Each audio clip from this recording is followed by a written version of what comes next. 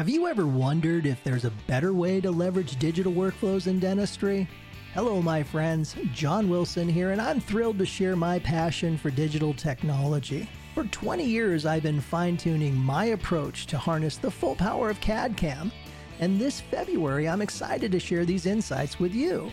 Circle February 23rd on your calendar at 10:30 a.m. in the Ivoclar Ballroom, where I'll be unveiling my journey with the Programmill line of mills and Ivoclar's innovative digital solutions. No matter where you're from or at what point you are on your digital journey, this is your invitation to be at the cutting edge of dental innovation. Let's redefine dental craftsmanship together. Looking forward to seeing you there. Come see John and many other speakers in the Ivoclar Ballroom during Lab Day Chicago. Also, Barb and I will be there all weekend recording anyone willing to sit down. So head over to voicesfromthebench.com/Ivoclar for the full list of speakers. And as always, we appreciate your support of the podcast, Ivoclar.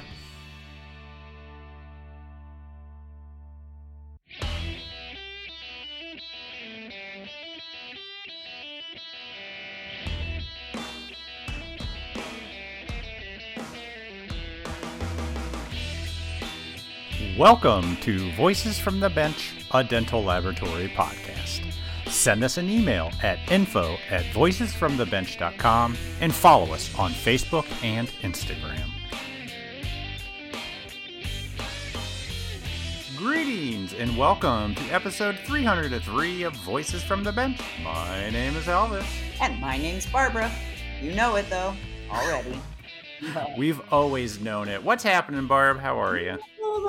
I'm good, thank you. Yeah. We're doing this on a Friday and not a Saturday morning, so it's Friday, so I'm happy. How about you? Well, I'm getting excited because next week, or this week when this airs, we're heading off to Las Vegas for Visions 21. Yes, we are. And lots of others, I should say. Yes. I didn't go last year. That was the first year I missed in probably, 10 years. It would be good to get back. Where is it? Bally's? It's at the Caesar's Palace. Caesar's. I have a room. I just didn't bother to remember which one. Well, that's a good thing. Yeah, I don't want to get there and get lost. But here in Indiana, we have a high of, I believe, 4 degrees on Sunday. Ooh, nice. So I'm really looking forward to heading out to the desert. So I'm thinking you're going to do 78 loops around your track? Yes, there will be some indoor running this weekend for sure. But I usually run during Visions. I love running the Vegas Strip. Same. It's just weird. It's a lot to look at. It's it's interesting. There's a part where you can't not run through a mall, which is fun. Yeah, I like it out there too. I'm bringing my running stuff, so yeah, I may for see sure. you out there, but you're a lot faster than me, so maybe I won't. Plus, the time difference helps. Yeah. Before we get into this episode, we want to give out a huge thanks to everybody that purchased a shirt or a zippered hoodie from us on this last run. And when we say huge thanks, we mean genuinely huge thanks to everybody. That was pretty amazing. This latest design sold the most of any other shirt run that we've done in the past. And how much did we raise? I'm happy to say we raised over $880. Damn, Elvis, that's almost $1,000. That's almost $1,000, and it all went to the Foundation of Dental Laboratory Technology. Thank you, everybody. Oh, it's awesome. So proud. It makes me feel good about our industry every time people pitch in and do this. Yep. So all this money, what it does, if you're not familiar, it goes to scholarships and grants that really just provide amazing opportunities to anybody in our industry. I highly recommend you do yourself a favor and head over to dentallabfoundation.org and check out all the great things this organization is doing. Guys, you do need to check it out. There's grants, there's scholarships. If you want to do your CDT, there's funding for that. If you want to go to Visions, there's funding for that. There's a Spear grant. There's just so many amazing things. And all you have to do is check it out and fill out the forms. It's money to be had by us for better learning, greater learning, higher learning. And what's amazing, I mean, they just released the list of winners that got a trip to Vegas for Visions out of it. And there's like 5 people. Yeah, it's like covered. And it's like, what a sweet deal. And it's not hard work. All you got to do is go on there and fill out some information, a little short paragraph on why. And it's just some great opportunities. So go check it out, dentallabfoundation.org. But if you're really feeling good, you can share some more love and even make another donation.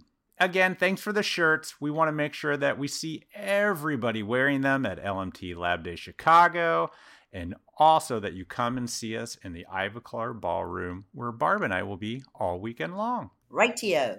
So I saw that CalLab, Jim Glidewell speaking.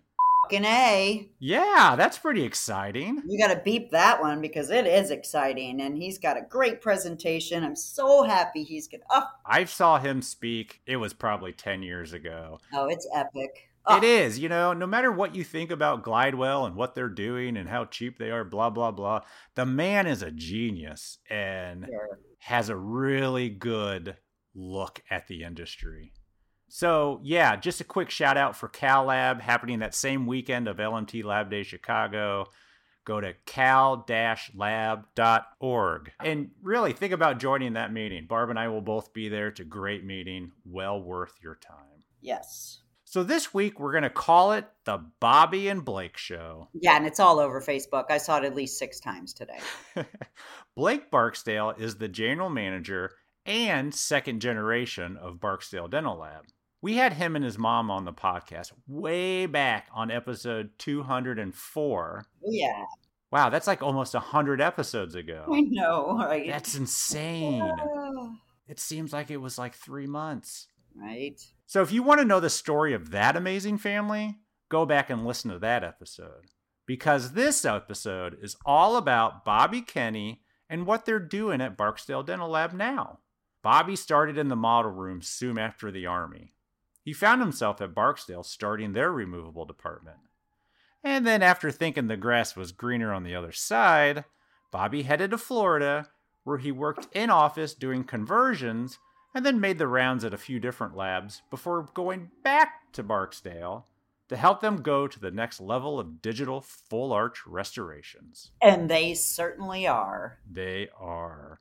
Blake and Bobby both talk about what they're doing in photogrammetry, this interesting 2-temp technique that they're doing, metal printing, and how they're growing the lab through education. It's a great and fun conversation that you don't want to miss. So join us as we chat with Bobby Kenney and Blake Barksdale. Whether you're looking to elevate your craftsmanship or looking to cut back on cost, look no further. Vita MFT teeth are the ultimate solution for creating lifelike and stunning smiles. Crafted with precision and backed by cutting-edge technology, Vita MFT teeth offer unparalleled aesthetics and durability. And since Vita believes in the power of experiencing excellence firsthand, for a limited time only, they are offering you the chance to get a complimentary case sample. That's right, a full case absolutely free. Just visit vitanorthamerica.com/free MFT. Don't wait any longer to start providing your customers a premium tooth at an economy price. Redeem your free case sample, and if you're ready to buy, Vita will even give you an extra 10% off discount by shopping online on their newly launched online store. Join the Vita family today, and we appreciate your support of the podcast.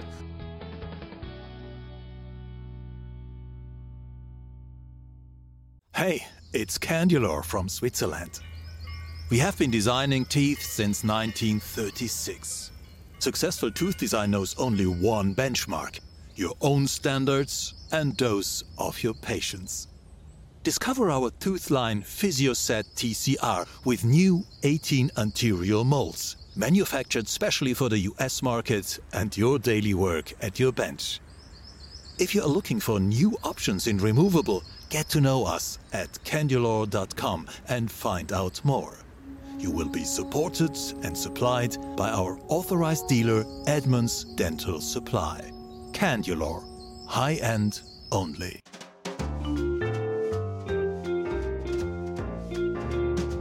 Voices from the Bench.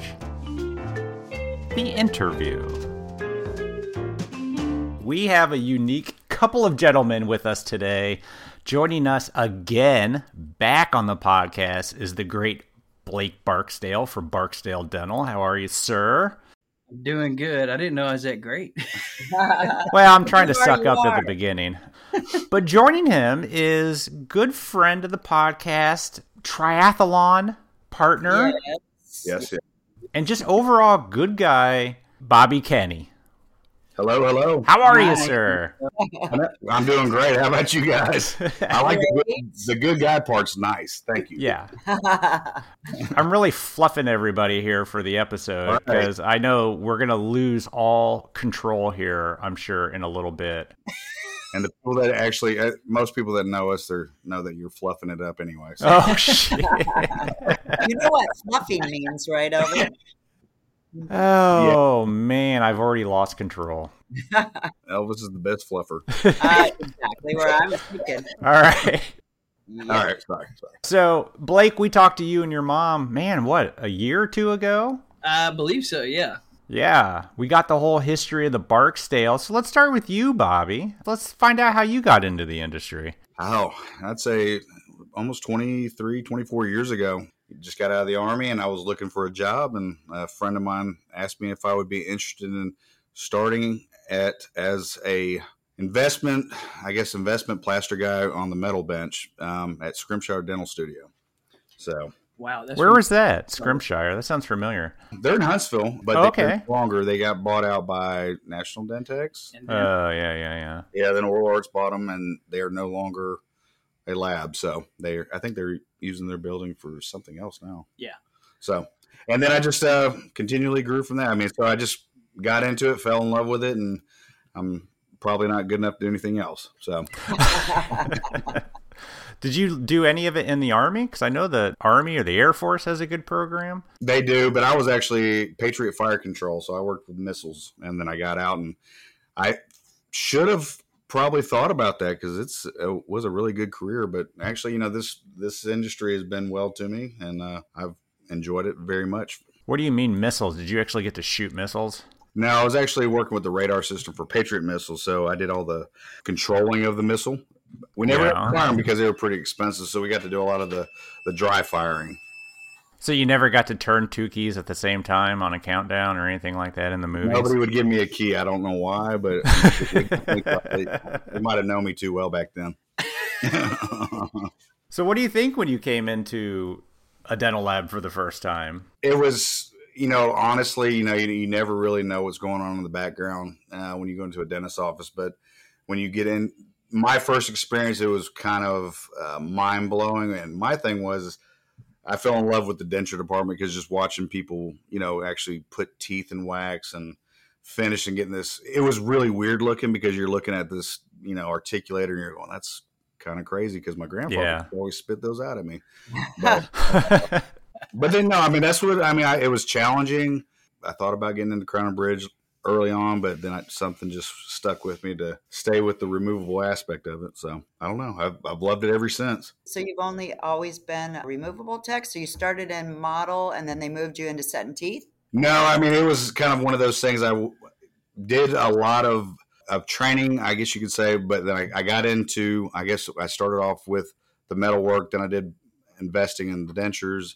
I think I stayed primarily with removable stuff for about 12 to 15 years, and about 8 or 9 years ago, Nancy Franceschi. Oh, yeah, we know her. Yeah, she came up here a long time ago and was asking about a position down in Lakeland, Florida at New Teeth Now, asking me if I'd be interested in, because I'm doing setups and things like that. I never worked with implants before, but they were looking for a conversion technician manager.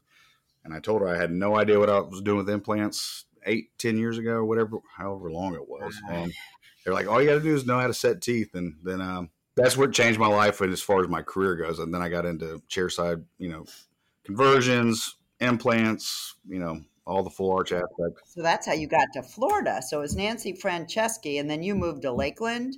Moved to Lakeland, that's correct. And I worked over there for a couple of years and came back to Huntsville for a few years back with Barksdale. I've been with Barksdale a couple of times. I was actually, this is probably my third run with. He's been fired once. Yeah, I keep sneaking back in. I was going to say, they let you back in? Yeah. It's one of those definitions of insanity, I guess. But I think we started the removable department about 13 years ago here. That's right. Yeah, Bobby helped us start the removable department. Oh, no kidding. Yeah, a long time ago. So it's come a long way since then. And right when we moved into the brand new building. Yep. Wow. We were actually on that little old, basically a shed over there in Huntsville. Yeah. Ron Davis's place. And you guys were actually the first people that worked in this building before Crown and Bridge moved over here. Exactly. We had this place to ourselves for about, 4 to 6 weeks? Yeah. Wow. So before you went to Florida, you worked at Barksdale and opened up the removable department. Right. I mean, this was long ago, so it was all analog, right? I mean, yeah, I don't even think we were messing with anything digital back then. I mean, if it was very limited, maybe it sure. But yeah, it was all analog. So that's where, the background is. I love the digital aspect of it. I think it's definitely a great tool to the analog side of it. Oh, absolutely. And then somebody poached you? Yeah, someone poached me. It was Nancy. How'd she find you? Well, I mean, she'd come in, she was actually one of our reps. And, at the time she was kind of asking about that. And I had mentioned I grew up in Florida as a child. And she said, oh, yeah, I know this guy named Mikey down at New Teeth Now that they were looking for somebody that could set teeth and, be willing to learn how to do conversions. And at the time I was like, well, it's something I haven't done yet. And, is that Elvis? Yes. Yeah, it's the dogs. Sorry. You're hearing my sister laugh in the background, though. Hey, Elvis. Hello. Star of the show, right there. The dogs. But yeah, so that's kind of how that worked out. And I got introduced to converting dentures chairside, and which was the most interesting thing I think I've seen in a long time, or ever at that time, because the first surgery was a 2 zygomatic implants, and one of the surgeons brought me down with the patient flapped open, and he was like, "Hey, take a look at this 42 millimeter implant." So in the jaw. So I was like, "Yeah, that's crazy."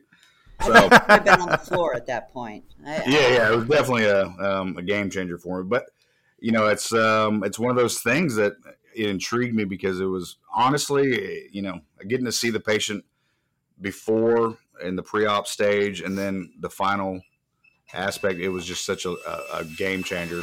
And look, you guys, if you can't talk and work at the same time, who's is that your dad? That's Dan Yoder. Say hey. Get out of here, Dan. He's still lost. We try to give him his medicine. This is going off the rails. How the hell do you guys get anything done over there? We don't. But yeah, that was old Dan Yoder. He's I think you guys probably all know him. Yeah. Oh yeah, for sure. Yeah, he still is putting up with you. Yeah, putting up with me. He has to be crazy to put up with me. So how did you and Blake meet? So you started up the removable. How did you guys connect? Me and Blake have known each other for a long time. Even before the business aspect? No. I met Bobby when it was over at Valley Dental. Yeah. So we purchased that, and that's when we were getting into removables at that time. And I just met Bobby over there because I went over there and helped with a couple things, setting things up. I drove a couple cases for them, but I was working as a Crown and Bridge tech in Athens at that point. So, but then we really didn't start working together until, everything was in this building that we're in now. Wow. And we're still growing together. So you bought the lab that Bobby was in. Were you there? No, I wasn't there yet. I was coming over there. Okay. Yeah. I see. Ron's yeah. lab. That was Ron's. Yeah. It was Ron Davis's lab. He's a partial technician, one of the better ones that I think we've probably known in our career. But when they acquired him, I actually I'd talked to your mom. It was when I think it was Ken Guthrie was over there. Right? Like it was Ken Guthrie. Yeah. It was Ken Guthrie. And he was actually the first one. And then they were just opening up the idea of bringing removables into it. And I interviewed with Miss Betty, and which she's my second mother. So I just, we kind of hit it off, and, it was a completely different atmosphere back then because, we were just embarking on, Barksdale's going from Crown and Bridge to opening up to removables, and from now to then is a completely different look. So I'm right now. I'm like the only Barksdale that has any idea what's going on in removables. Back then, we didn't know anything at all. So. Wow. How did you transition? I mean, would you just buy a bunch of equipment, hire a few people, and start letting accounts know, or how does that even work? My mother, and she tried to do the same thing with ortho, and it didn't really turn out as well, but she takes a look at something we're not doing, and it's just hell bent. I want to do that. Mm-hmm. I'm going to do that. There's a lot of money to be made in removal. So she went after it, and she just purchased a lab, and then whatever they needed, she just dished out the money. We bought the equipment and just kind of went from there. Now that's one way to do it. Lord, we've got printers. We just got a metal printer last year. Mm-hmm. And then we just got a PM7 in the door not too long ago, and that thing's turned out to be beautiful. Oh yeah, they're badass. I've got 2. Love them. We were actually just playing around with one of the Eye of Ocean dentures yesterday. Finished one up, and I'm pretty impressed with them because they've come a long way with definitely the milled denture. So it's pretty crazy, but. I think even when we first started the department, we had an old Ivocap system. Yeah. We bought used. I think we had a hydrocoil machine for we did some poor dentures. And then Ken did everything on the Acculiner. Do you remember that? Yeah. And that was the craziest thing I ever saw in my life. Do you guys remember the Acculiner articulator? I don't. I remember the Ivocap with the bubbles or the balls in the water. Yep. But the Acculiner was just like a big gold brass anchor with a flip top head, whatever. But it was I think it was an LVI. Yes, it was. Articulator. Yeah. So, but he was using it for removables, which I thought was really crazy because it didn't have any kind of excursions in it. So, but we changed that. What could go wrong? Yeah. It just flips up and down like a Pez dispenser. So, yeah, it was. I think we had 6 or 7 of those bad boys. Those things were heavy too. I mean, it was pretty crazy. So, Blake, how did you feel when a rep came in and convinced an employee to take a job somewhere else? I mean, I'd be kind of pissed. You can't trust every rep, but back at that time, I was not in management. I was back in either in the CAD room or contour next to Dad.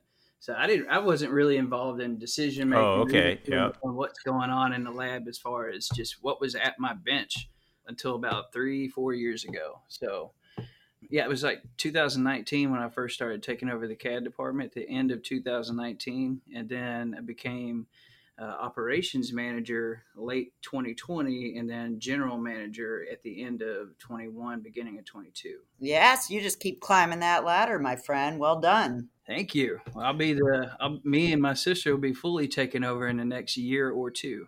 Really? Oh, wow. Good for your parents. Your dad's going to stay there though, right? He's going to keep at the bench until, he kills over.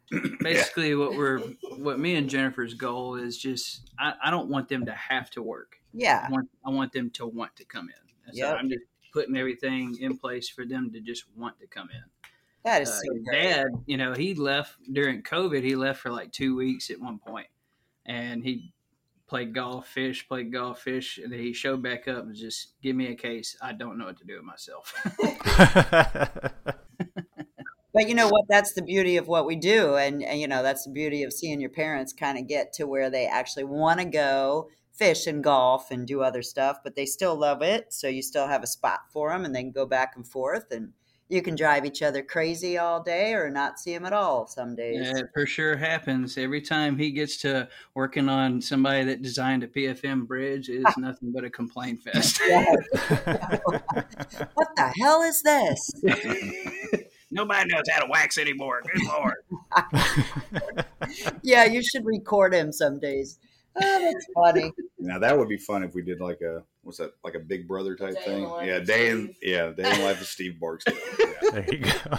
But some of the good things about being poached though is the information I got to bring back to the lab though. Yeah, sure. I mean, you had an opportunity getting into full arch conversions back then. Not everybody was doing them. I really don't ever want to do another one chairside again. But just because of the complications I've seen with people that shouldn't be doing them, and so the technicians get stuck being the specialist at that point sometimes. So, well, how many were you doing back in those days? Was it like constant every day? Oh, well, we did 2 to 3 arches a day. Oh, wow. That's all it was. We had 3 oral surgeons, we had a full-time restorative, and then we had a part-time restorative on Fridays.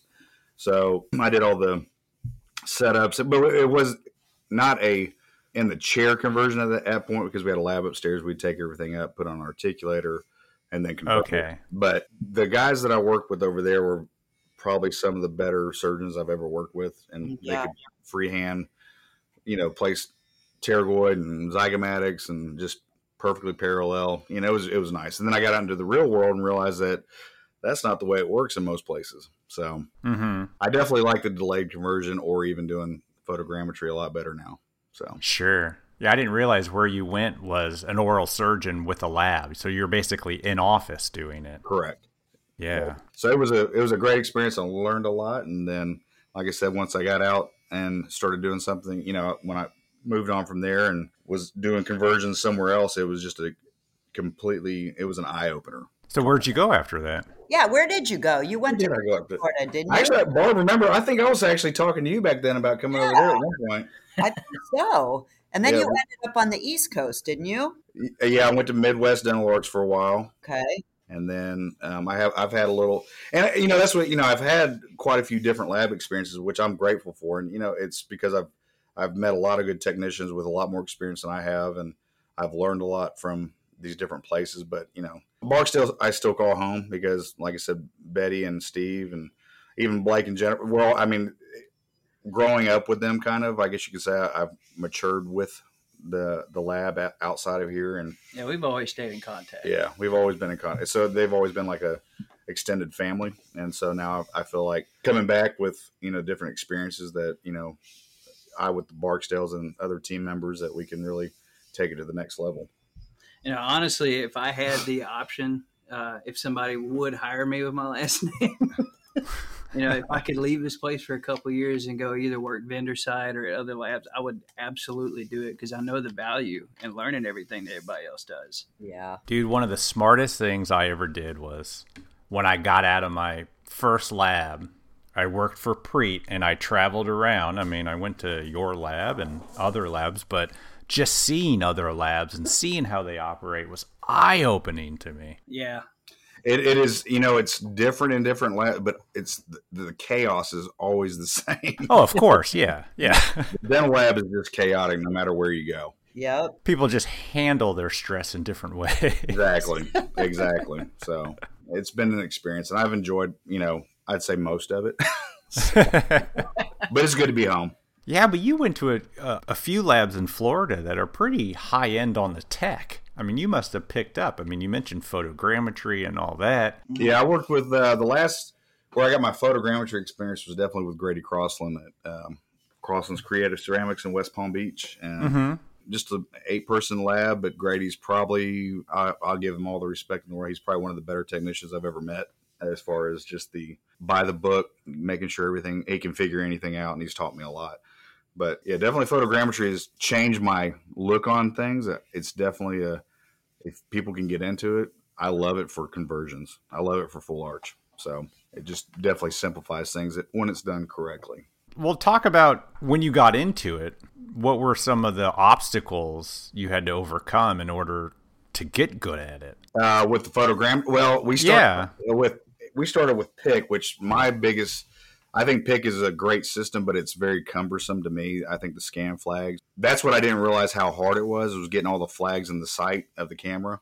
And those huge dominoes looking things, right? They're huge. We got to go back. Can you guys hear me? Can you guys explain maybe to me and our listeners what is photogrammetry? Photogrammetry, from what I remember being told, it's the same thing they use in the airplanes like World War II, and they were dropping bombs on people. So it's just how they lay out, just sites. So what photogrammetry is now, this is a way to capture a perfect implant coordinate without using a verification jig. Wow. And all the domino type scan flags, like the domino one that you're talking about, Elvis, that's with the iCam. Okay, yeah. The PIC actually does look like a flag. look, it comes up and goes over, and then there's little dots on the flag. Mm-hmm. But yeah, the ICAM, in my opinion, that is the best one that's out there right now. It's definitely 4D. It's definitely, that's a fast system. That's nice. I like that. But there's a couple ways to do this, and we have been fortunate enough to become really good friends with Dr. Ben Kellum over at Transcend Dental Education here in Huntsville. And he allowed us to come watch him chairside. One of the coolest things I've ever seen in my life. So it's got a couple operatories over there. So the first thing he does, he'll take a cone beam scan of the patient, all the remaining dentition there. Yep. And then he takes an intraoral scan with his Medit scanner and captures, just the scan there. And then after that, he goes ahead and starts doing he takes that information, goes and looks at Blue Sky Bio. He was looking, do I want to use a guide? Do I want to freehand it? Didn't seem to be a lot of issues that would be in the way of him freehanding, so he went ahead and freehanded it. So he flaps open the jaw, pulls everything out, starts, grinding away at the bone a little bit, places the bodies in. While the tissue is open, captures the implant coordinates with the ICAM bodies in. Okay. After that, puts the healing caps in, sutures everything up, captures an alginate instead of scanning, because now you've got blood and mucus, just everything in the way. So he captures, uses the Medit scanner, scans that alginate, and then goes back for one more cone beam scan with the healing caps in place and all the teeth removed. Aligns every bit of this up in ExoCAD with the bone models and everything. Now you've got your bite. Right. Wow, that's crazy.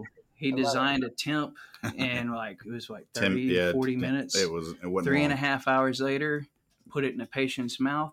No adjustments. Yeah. I have never seen anything go that flawlessly in my life. And we were both commenting on it, and Dr. Kellum's over there sweating like, don't say it too fast. He goes, it is typical, but he goes, that was actually smoother than he's probably ever had it, and we just happen to be the lucky ones to witness it. So. Good luck charms. Right. So, no, it was definitely, to watch him do it as a specialist, to do everything himself, which, we don't like the lab being taken out of it, but it takes a special person to be able to take that from place the implants, do the scans, do the design, get the temp ready, then seat it. So, but the surgeon did the design himself? Yeah, Dr. Ben, man, I need to introduce you to him. That would be a great podcast. Absolutely. Yeah. I just can't believe that he actually did the design. Oh, and he did a good job. I was like sitting there going, wow, this is... You're not going to meet many people that can do the clinical and the laboratory part together very well like he did. Yeah. And do it well. It wasn't like it was just, he was very calculated. He cared about he even adjusted the bite to where he thought it should be in a position. It was amazing to watch someone care from the clinical side that also respects the lab side of it too. And it was pretty amazing to be a part of that. And then obviously he printed it in his office. Yeah, he printed it with Onyx with a Sprint Ray. And I was asking him what he thinks about Onyx, and he told me something I thought was important. Mm-hmm. He's like, printed temps, they're good. They're still not all the way there. Because what he has found is anything past the posterior implant, if you have a long cantilever, a lot of these printed temps are breaking.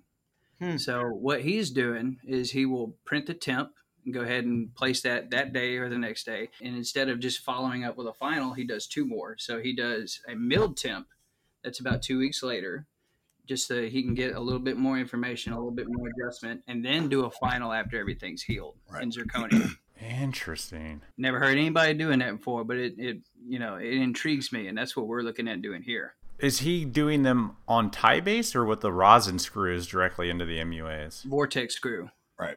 From Lavis. Say that again? What? Lavis. I don't know if I'm saying it right. I'm a redneck, so it's spelled Livis. Lavis. But is it like a rosin screw? Tapered head, yes. It's okay. Like a mixture of that and the Powerball, from my understanding. So the forces don't just go down like with a desk screw or out like with a rosin. They kind of mix the both together. Yeah, I see. But I think it can be used for angle correction as well. Yeah, up to, I think it's either 25 or 30 degrees, something like that. So yeah, I mean it's nice, and that's what I've always said with even any conversion, even if it was analog, I always cut it off at the distal implant anyway. I never had that just because we all immediately. So the printed ones are going to break even faster. But yeah, that's his workflow is very powerful. Yeah. Wow. Does Barksdale get the final zirconia work? Not from him. He's just a very good. He does everything in house, but even his zirconia. Yes. So. Oh wow. So Dr. Kellum is awesome. I met him.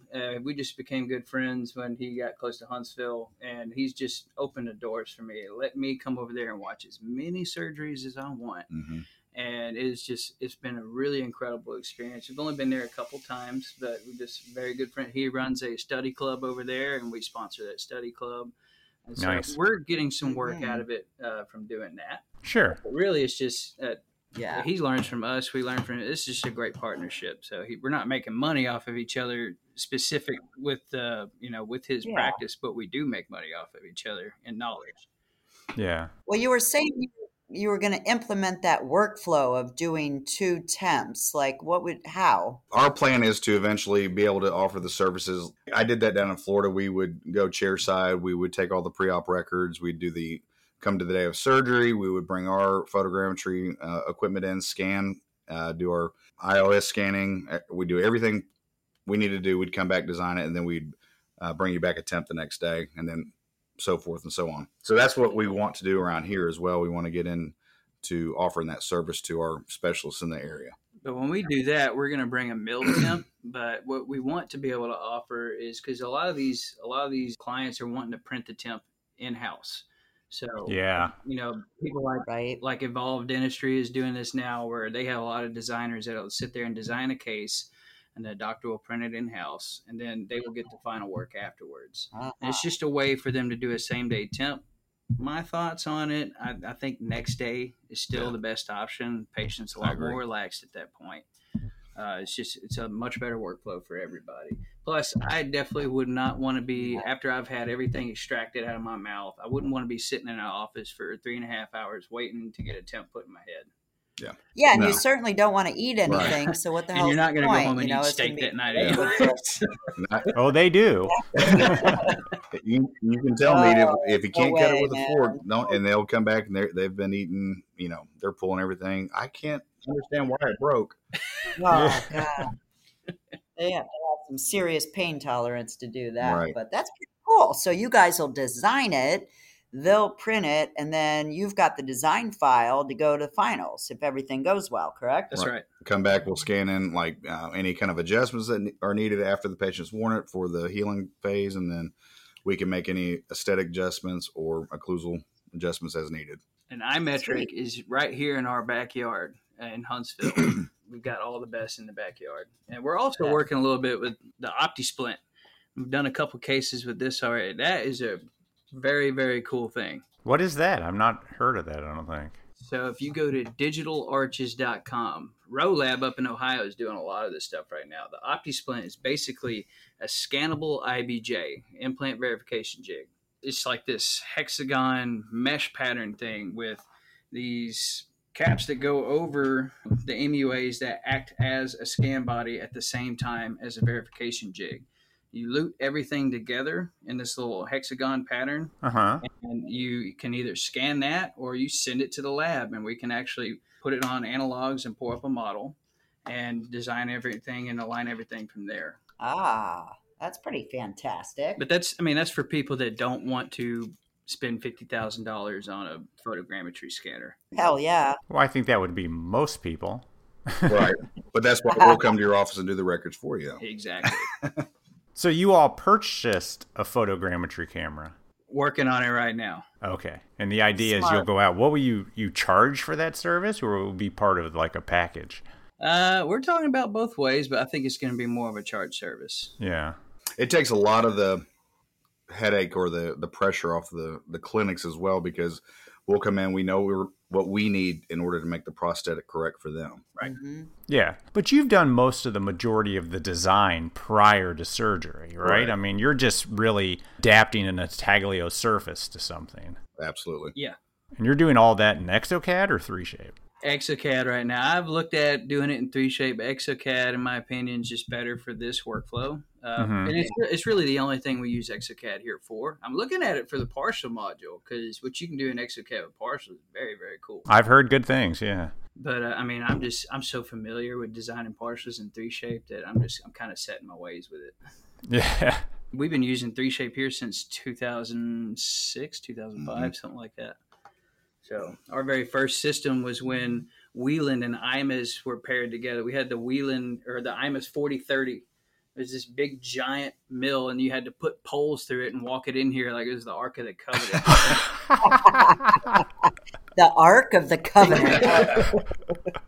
I love it.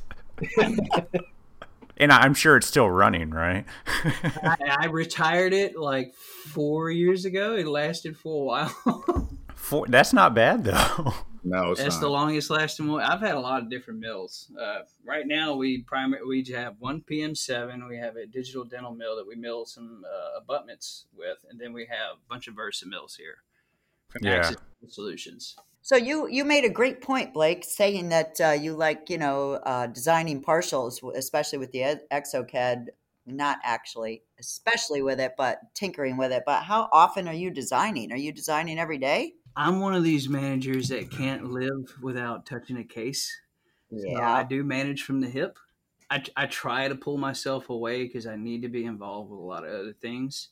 But there is always, even though I'm the general manager here, I should put a slash by that and put fire extinguisher right next to it. Yeah. Because I'm always back there having to, okay, what happened with the mill? And I'm constantly training these guys and girls here, just, what they need to be looking for in terms of digital. Because, I mean, it's always changing. And it's hard to find a lot of people that can think outside the box. Thankfully for us, we have a lot of people that can think outside the box here. Yeah.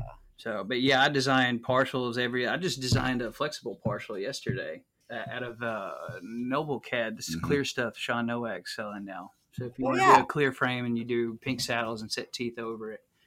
So, but I'm designing partials. I've designed a couple, full, not all on X cases. That's one thing I have not designed yet, but I have designed everything else under the sun. And then, whenever somebody's out and waxing, I'll go back there and seal margins and invest and press Emacs. And about the only thing I can't do in Crown and Bridge is build porcelain. That's it.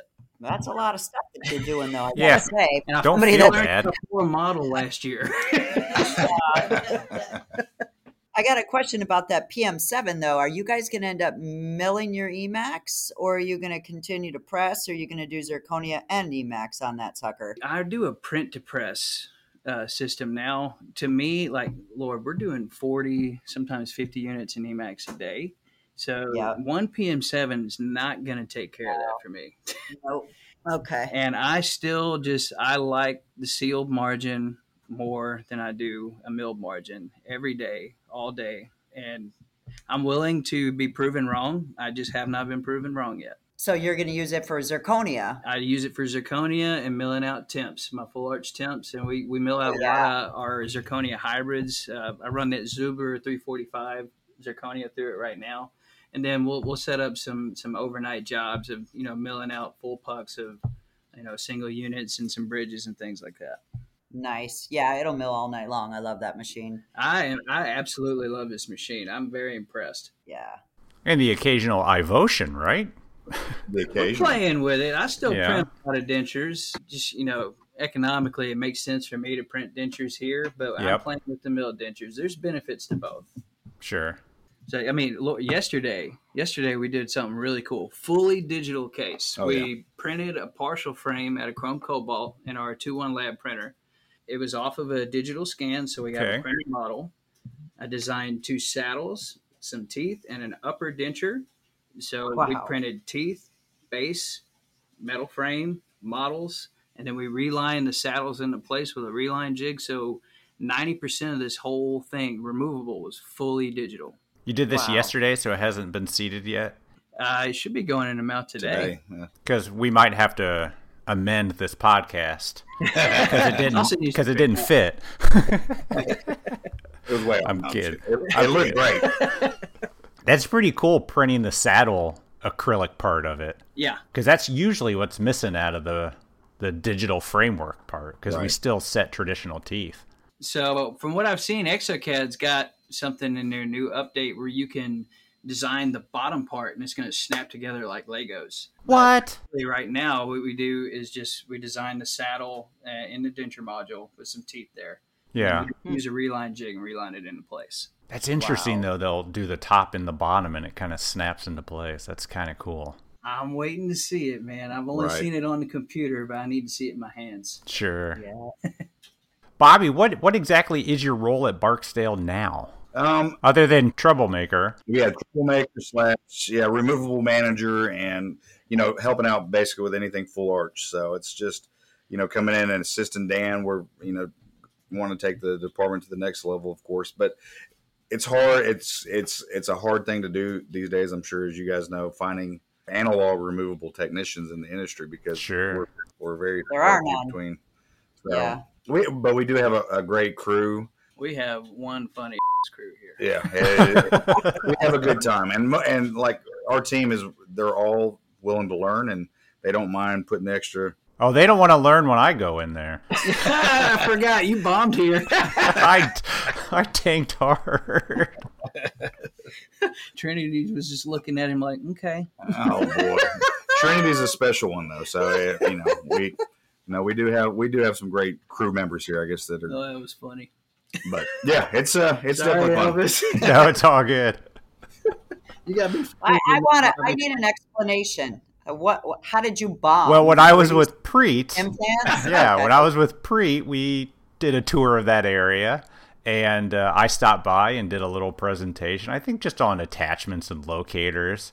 Yeah. I don't know how many people were in the room, maybe 8, 9, 10, and every joke didn't get a laugh. They all looked like they were about ready to fall asleep. It just, lab technicians hate salespeople, right? Yeah. Sorry. Well, I usually get a chuckle or two. Yeah, well, they're thinking, I've got a load of work and I got to listen to this guy. I need to go back to the bench. Move along. After about the 4th or 5th slide, Elvis just looked at me and just put his hands up in the air and just sighed. And I was like, I'm sorry. That's awesome. I thought you were selling attachments, not jokes. It was probably was this the same speech you did down at Peterson too when I was down there? Yeah, probably. Okay, yeah, I understand now. Oh shit! Wow, I thought you did great, Elvis. I'm just kidding. The difference is Peterson has a 2-drink minimum, so everybody was a little tipsy, so everything was funnier. Did we do that in the morning? Yeah. We have mimosas and Bloody Marys, I think.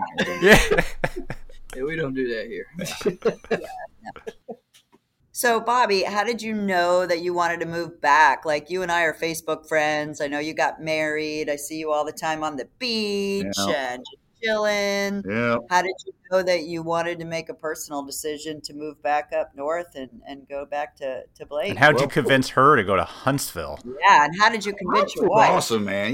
We've got like #1 city to move to in a couple magazines right now. Yeah, this place is booming. Yeah, I mean, if you haven't been here in a while, it's pretty crazy. No, but honestly, I mean, like me and Blake have been talking for probably a couple years about possibilities of linking back up, with just different things we've, learned in our growing up years. And, my son, he's a senior in high school here, and I wanted to be here for his last season in baseball. And, so I have, a lot of family here. Yeah. And like I said, it is definitely the beach, the warmth, especially right now when we're waking up in the teens. Yeah. I had to buy long pants again and some jackets and whatnot. So the board shorts and sandals don't go very far right now. So, I mean, it was a combination of things, and convincing my wife. She was an Air Force baby, so she's traveled around quite a bit. She lived in Germany and Kentucky, and Germany, Kentucky, same thing. all that good stuff. So Miss Kim works here too. She's a fantastic asset to the company. Yes, wow. I was gonna say she's in the lab too, isn't she? She is. That's how we met. I couldn't get her to leave me alone, and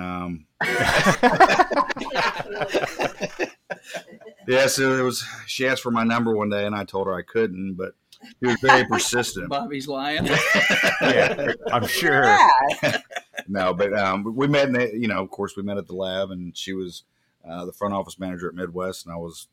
Well, we just we hit it off. We dated for 6 months, and nobody knew. And then one day we just came out, and it was history after that. She proposed. I said yes. That's a story I'm going to tell for now. But she's here actually doing inside sales and customer service stuff, and she's doing a fantastic job keeping me straight. It's a full-time job. Thank you. I think that's wonderful, especially for your, watching baseball. My son graduated last year, and I miss it already. And everybody said, you're going to miss it when they're not playing anymore, and it's so true. Right. I'm getting ready to coach T-ball this next year. Oh, yeah. They can enjoy it. Enjoy it. Yeah. It goes fast. Blake, have you been practicing? I mean, that ball on a pole, it's hard to hit. I don't know how I'm supposed to practice T-ball. I think it'd look pretty funny, me in my backyard trying to hit off of a, podium. Just get a net set up. So are we all doing the triathlon again next year? Hell to the yes. Yeah. I was a very valuable asset to our team. Yeah, so we'll remind. I'm sure we talked about it on the podcast. You got lucky. Yeah, it was Mark Williamson, Bobby, and I were on a team, and you were. I was supposed to swim. You were supposed to swim. I won't know if you were recruited or you volunteered. Yeah, either way, it was not a good decision. Yeah. Not usually the most loved aspect of the triathlon, and horrible. Yeah. Luckily, I woke up that morning. Remember, and I was like, Sean Nowak texted me and he said, the swim has been canceled. And I thought, I was like, oh, good. I don't have to do this anymore. And he goes, oh, no, you got to run now. I was like, what? Run? I said, man. So, yeah, that was awful. But watching you come in, all graceful at the end of the race was. Yeah, right. It was a great time. It was probably one of the best times I've had in Chicago because it wasn't freezing. Yeah. Yeah. So, yep. Yeah. This year it's in Texas, so it's not even going to be cold. No, so that's what Elvis said. Yeah. Moving it, which it's going to make it a heck of a lot easier to do that swim when the freaking temperature's not. Oh, that's a good point. It won't be Lake Michigan. It will be some Texas lake that's been 140 degrees 2 months earlier. Right. I'm like swimming in a hot tub. There you go. I go to the gym a lot, but I've never really worked on cardio. Maybe I'll try to jump in. There you go. I'm saying we should do a team next year. Maybe. Yeah. Or you can just give me $100. I'll take your money. There you go. If you're not going to participate, you have to donate. That's the rules. Yeah. There you go. Okay. Bob, you do all 3 events, though, don't you? Yeah. I'm a crazy person. Wow. Yeah. That's off. And didn't you come in like the top? Didn't you play first in your division? Yeah, I came in third this year in my age group, so that was pretty sweet. But I think it's because it was a run, bike, run, and not a swim, bike, run. So running's my strength, and so I got lucky. But yeah, I was a happy girl. Well, I just want to tell you what's funny about that whole thing is when Mark asked me if I wanted to do it, I said sure, and I was thinking it was just gonna be for like a dental, group. I didn't realize it was the Chicago Triathlon. Oh, you thought we all just got together at somebody's house? I figured we'd be drinking and running or whatever, not like. And then I got there, and then we had to do the pre-race. The video, the warning. Oh, we're really doing this now, aren't we? And Mark bought his little mountain bike. I thought I had training wheels on it at first. Yeah, it was like a 24-inch bike. I don't know how Mark did that, but he did good. He got all the way through. Yeah, he did. I know he did. I would have made it. So. Yep. So what's next for you guys? Give it up. What are you into? What are you looking at? Yeah, well, Blake, last time we talked to you, you were just under 100 employees. Where are you at now? Yeah, still there. Okay. We are refining processes. I've had a lot of culture change in the lab in the past 2 years. What does that mean? Getting rid of dead weight here and there and bringing in some very good technicians like Bobby, of course. Yeah. And just, I'm trying to take this place to the next level.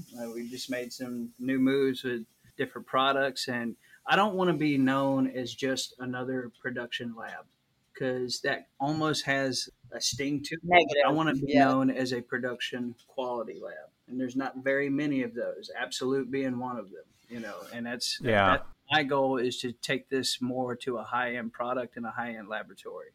I feel it's the best way to honor my father because he has always had the mantra of, I do a high quality product for a fair market value. That was my dad's mantra. That's awesome. It's so crazy. It had to have been their age, I'm telling you, but that's fantastic. Wow. But that's what we want to do. And at the end of the day, we just want to do what's best for the patients.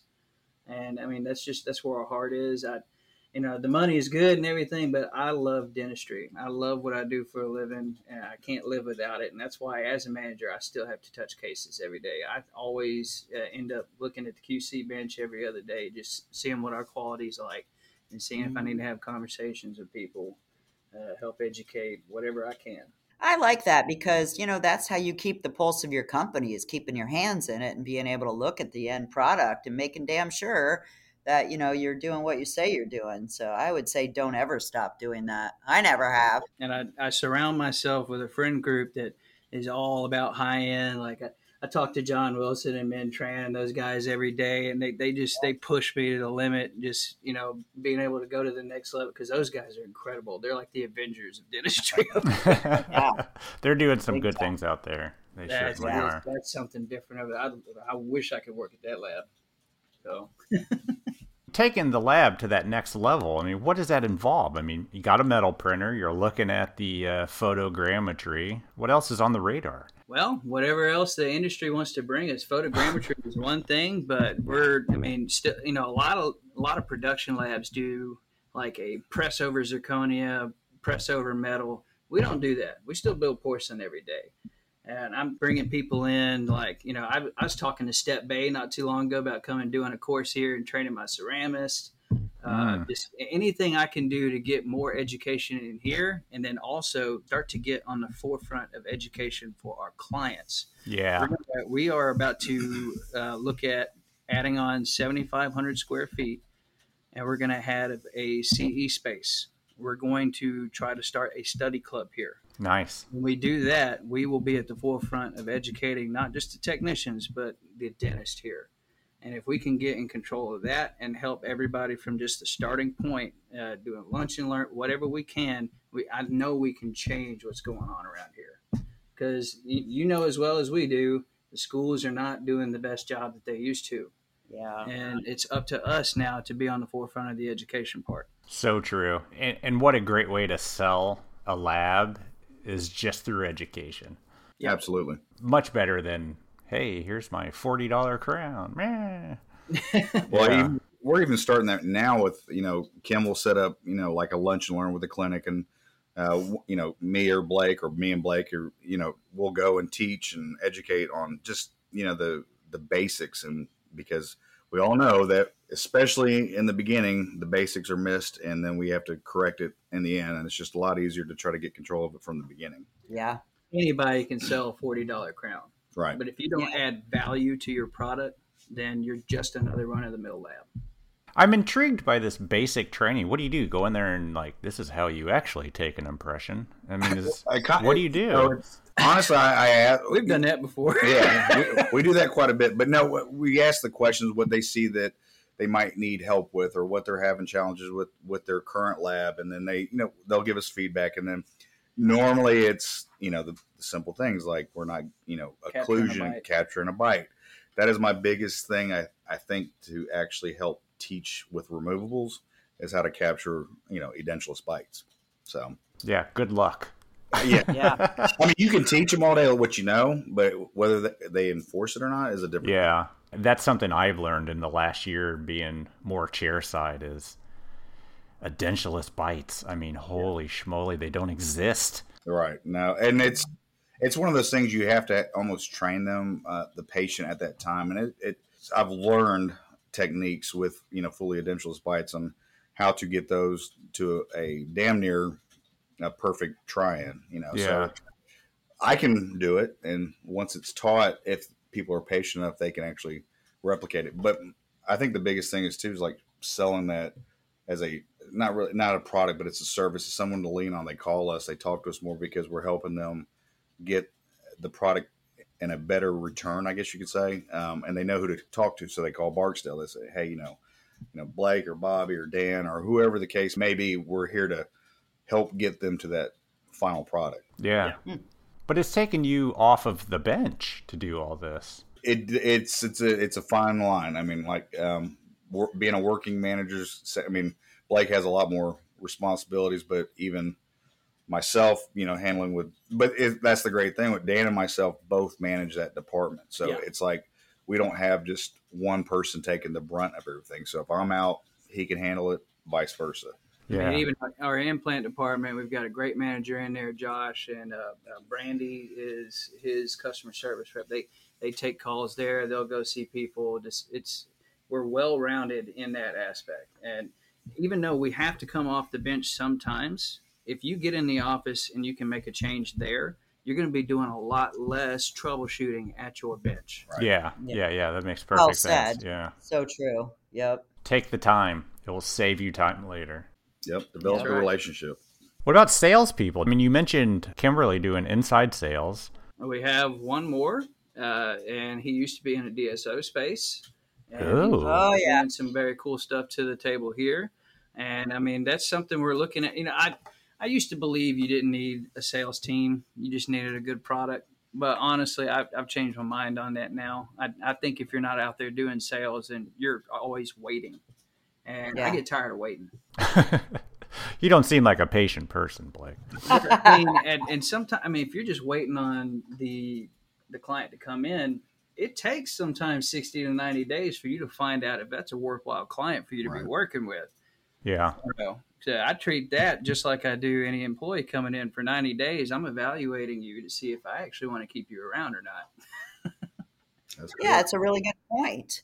Because some of these guys aren't worth keeping around because you're going to lose more money remaking them and dealing with their shitty impressions or scans 100%. than you are. Yep. Yeah, you put your money elsewhere and go find another one. So yeah, I totally agree. And I could say too, just this podcast alone, I've landed some great education just from that. Like, so we hooked up with Larry Weiss. And I hooked him up with my my CFO, and golly, we've learned so much about controlling our money from there. David Avery was another one of my consultants for a very long, still a great mentor of mine. We talk on the phone every single week, and I've learned so much from him. Just several people that I've met just from listening to your podcast and just kind of becoming a fanboy and following people around like a stalker. So nice. Well, thank you. That's great to know. You guys have done so much for this industry. I don't know if enough people tell you. I think they do, but we like to hear it more. Well, just so you know, for me, you personally have added value to my business. That's cool. Me, not Elvis. Well, the invoice, we ship those out January 1st. So you make money on this? Oh. Well, thank you. And of course, I've been a fan from the beginning as well. So, well, we appreciate both of you, and I love the fact that I don't know why I love it so much, but you guys are working together, and it just seems like such a good combination. I mean, I didn't even realize you've done it a bunch of other times before. But, the first two times were practice, and now now we've got our third time's a charm. Third time's a charm. There you go. And I have, it's kind of nice because I consider myself to be an old head but not an old head enough that I don't believe in the technology, because I do believe in it, and Blake is on the cutting edge of it, and I definitely am glad to be a part of it. Well, both of us, again, we've both been involved very heavily in the analog and transition into the digital. Correct. So we've got the best of both worlds on both sides. Yeah. And you're just proving that you can do it. Oh, absolutely. You can do it. Yeah. Awesome, gentlemen. Thank you so much. We appreciate both of you coming on. Appreciate it. Thank you so much. Thank you all. Awesome. Everybody have a great holiday. Yes, sir. All right, Merry guys. Christmas. Merry Christmas, guys. Merry Christmas. See ya. Bye. Huge thanks, you guys. You're not only amazing, but you're super funny, and I love how you both get along so well. Thank you for coming on our podcast. It sounds like not only are you doing great things at your lab, but you're also having one hell of a great time doing it. I really like your philosophy of having a production lab that does high quality work, because with the right people, anybody can totally do that. We cannot wait to see you guys both at Lab Day Chicago and see how much more you accomplish now that you work together again for the third time. Just saying, Bobby. Good luck to you guys. Hope you stick around this time, Bobby. Yeah. All right, everybody. That's all we got for you, and we will talk to you next week. Have a good one. Bye. Bye.